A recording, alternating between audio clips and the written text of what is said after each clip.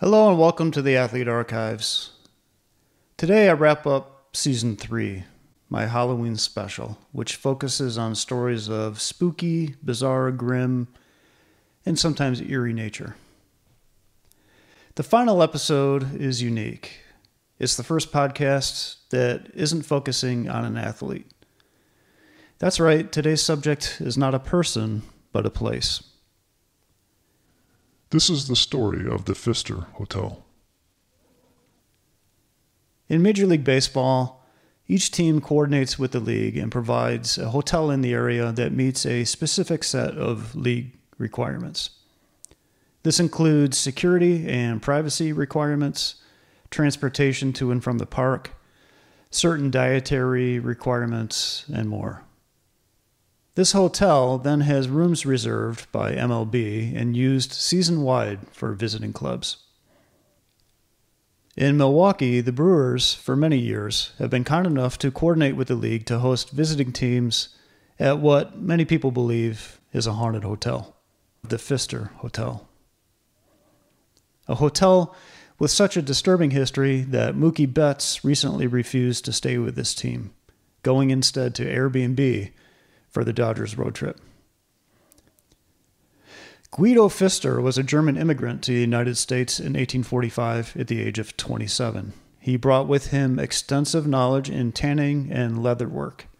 He was able to parlay that into his own leather store and eventually became one of the largest leather companies in the U.S. at a time when leather was in high demand. Guido adopted 11-year-old Charles Frederick Weissert in 1870. Charles would turn out to be a brilliant businessman. He would go on to basically triple his father's leather sales by working through the logistical hurdles to distribute their leather by rail to shoemakers across the country. Charles continued to build on his father's fortune by investing in banking, lumber, and railroads. The Pfisters built an empire. In the late 1800s, Charles began to build the hotel. The Pfister Hotel was completed in 1893 at a cost of $1 million.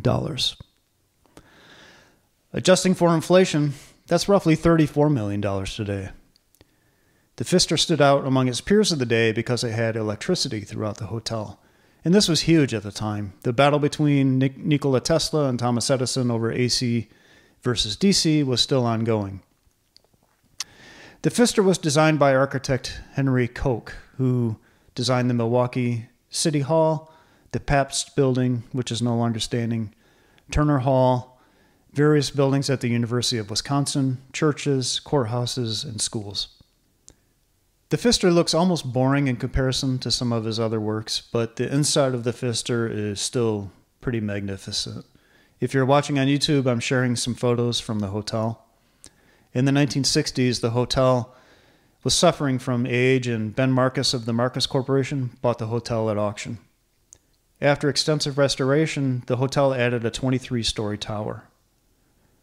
It isn't clear to me when reports of the hotel being haunted started, but a Milwaukee Daily Sentinel newspaper article published on May 5 of 1893 states that the hotel was being built on top of a private cemetery.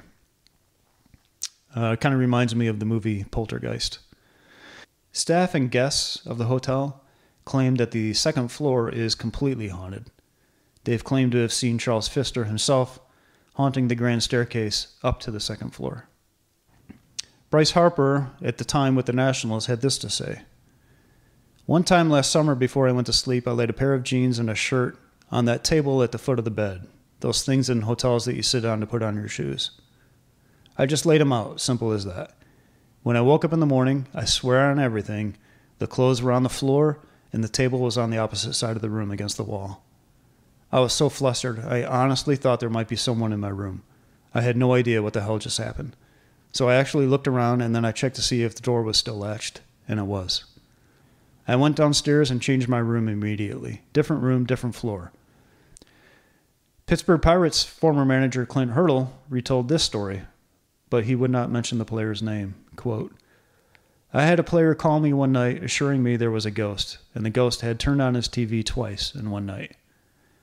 I actually had him come into my room, not to sleep. I settled him down, went back to his room with him, and sat for a while. G-Man Choi said he felt a ghost his first night at the Pfister before he was even aware of the hotel's reputation. He said he could feel a spirit crawling up behind him in bed. He was asked what he thought about spending 2 more nights at that hotel. I hope it's a girl, Choi said.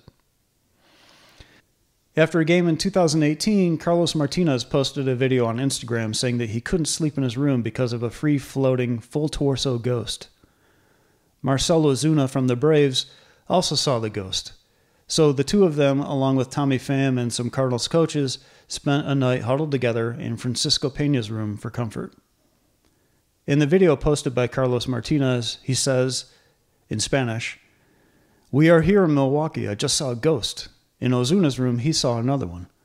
We are all here. We are all in Peñita's room. We are all stuck here. We are going to sleep together. If the ghost shows again, we are all going to fight together."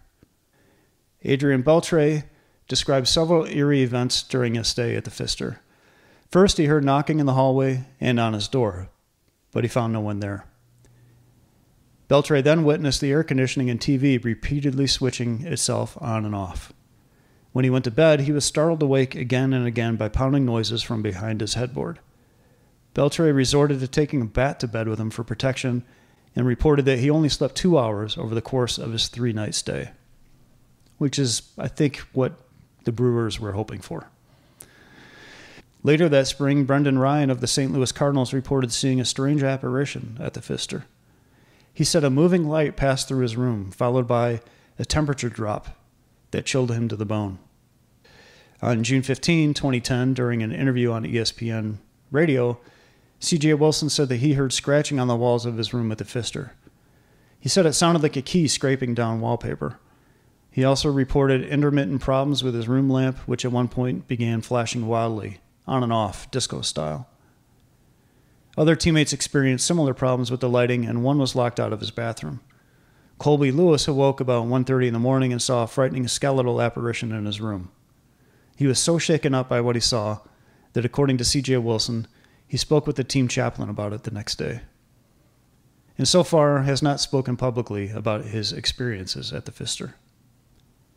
In all, according to C.J. Wilson, 4 or 5 guys had odd experiences on various floors. Brandon Phillips, at the time with the Reds, had this to say: "We play Milwaukee a lot, but I remember one time I came into the room and just sat on the bed. Then for some reason the damn radio turned on. So I turned it off and got in the shower. And when I was done, that mother effer had turned back on." Giancarlo Stanton, at the time with the Marlins, said, "Man, I hate when we have 4 games there. 2, 3, anything's better than 4.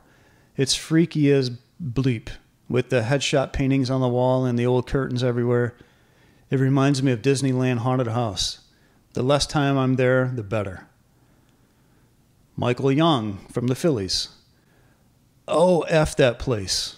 Listen, I'm not someone who spreads ghost stories, so I'm telling you, it happened. A couple of years ago, I was lying in bed after a night game, and I was out. My room was locked, but I heard these footsteps inside my room, stomping around. I'd heard all these stories about this hotel, so I was wide awake at that point. And then I heard it again." Justin Upton, then with the Braves: "From the minute I walk in there, I am freaked out. The whole place, the creepy lights on the side, everything. I have to sleep with the blinds open and the lights on. Next time, I'm finding another hotel and paying for it on my own. I can't sleep there." Pablo Sandoval from the Giants: "I don't like the ghosts there. In 2009, I went to take a shower, and I remember putting my iPod next to a speaker. When I came out, it was playing music. I have no idea why. I left the hotel after that. I didn't want to stay there." C.J. Wilson from the Angels: "I've had a lot of experiences there. I was on the computer one night doing my typical shtick, surfing the web, sending an email, editing a photo, and then all of a sudden the light started flickering. I'm thinking to myself, I'm going to be so pissed if my computer dies. Then the light just shuts off. Then the TV shuts off. Then the light turns back on, but the light at the front door turns off. So after that, I went back to whatever I was doing on the computer, but then 30 minutes later, there's scratching on the walls. Now I'm thinking, okay, it's the Midwest. There could be a possum or something in the wall, right? It's possible, isn't it? All I knew was that there were definitely noises coming from the wall. At this point, I'm on edge. I'm literally looking to see if there are people in the hallway, if someone's trying to pull something. But then the lights really start going crazy. The next day, we all show up at the park, and everyone has this uneasy feeling like we had bad Chinese food or something.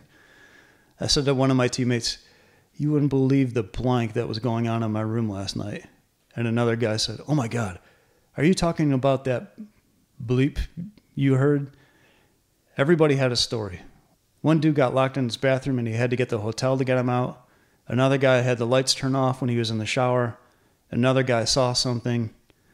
I don't get terribly concerned unless things start shattering the room, so it was fine. I don't get much sleep anyway, but you just get a vibe when you walk in. It's almost like you're in Prague or something. Very gothic, lots of gold enamel, crosswalks and atriums everywhere. Being on the road so much, we're used to a standard cookie cutter place, but this hotel totally stands alone. Catcher Matt Trainer. In 2006, Trainer claimed he had a supernatural experience with his Florida Marlins teammates.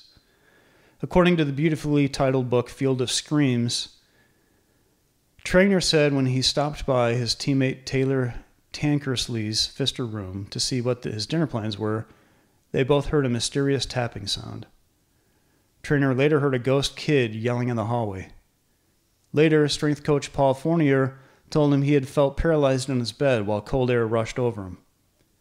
Trainer eventually led a ghost hunt with some friends in the hotel to try to capture evidence of the ghost of Charles Pfister, but admitted we never actually saw anything.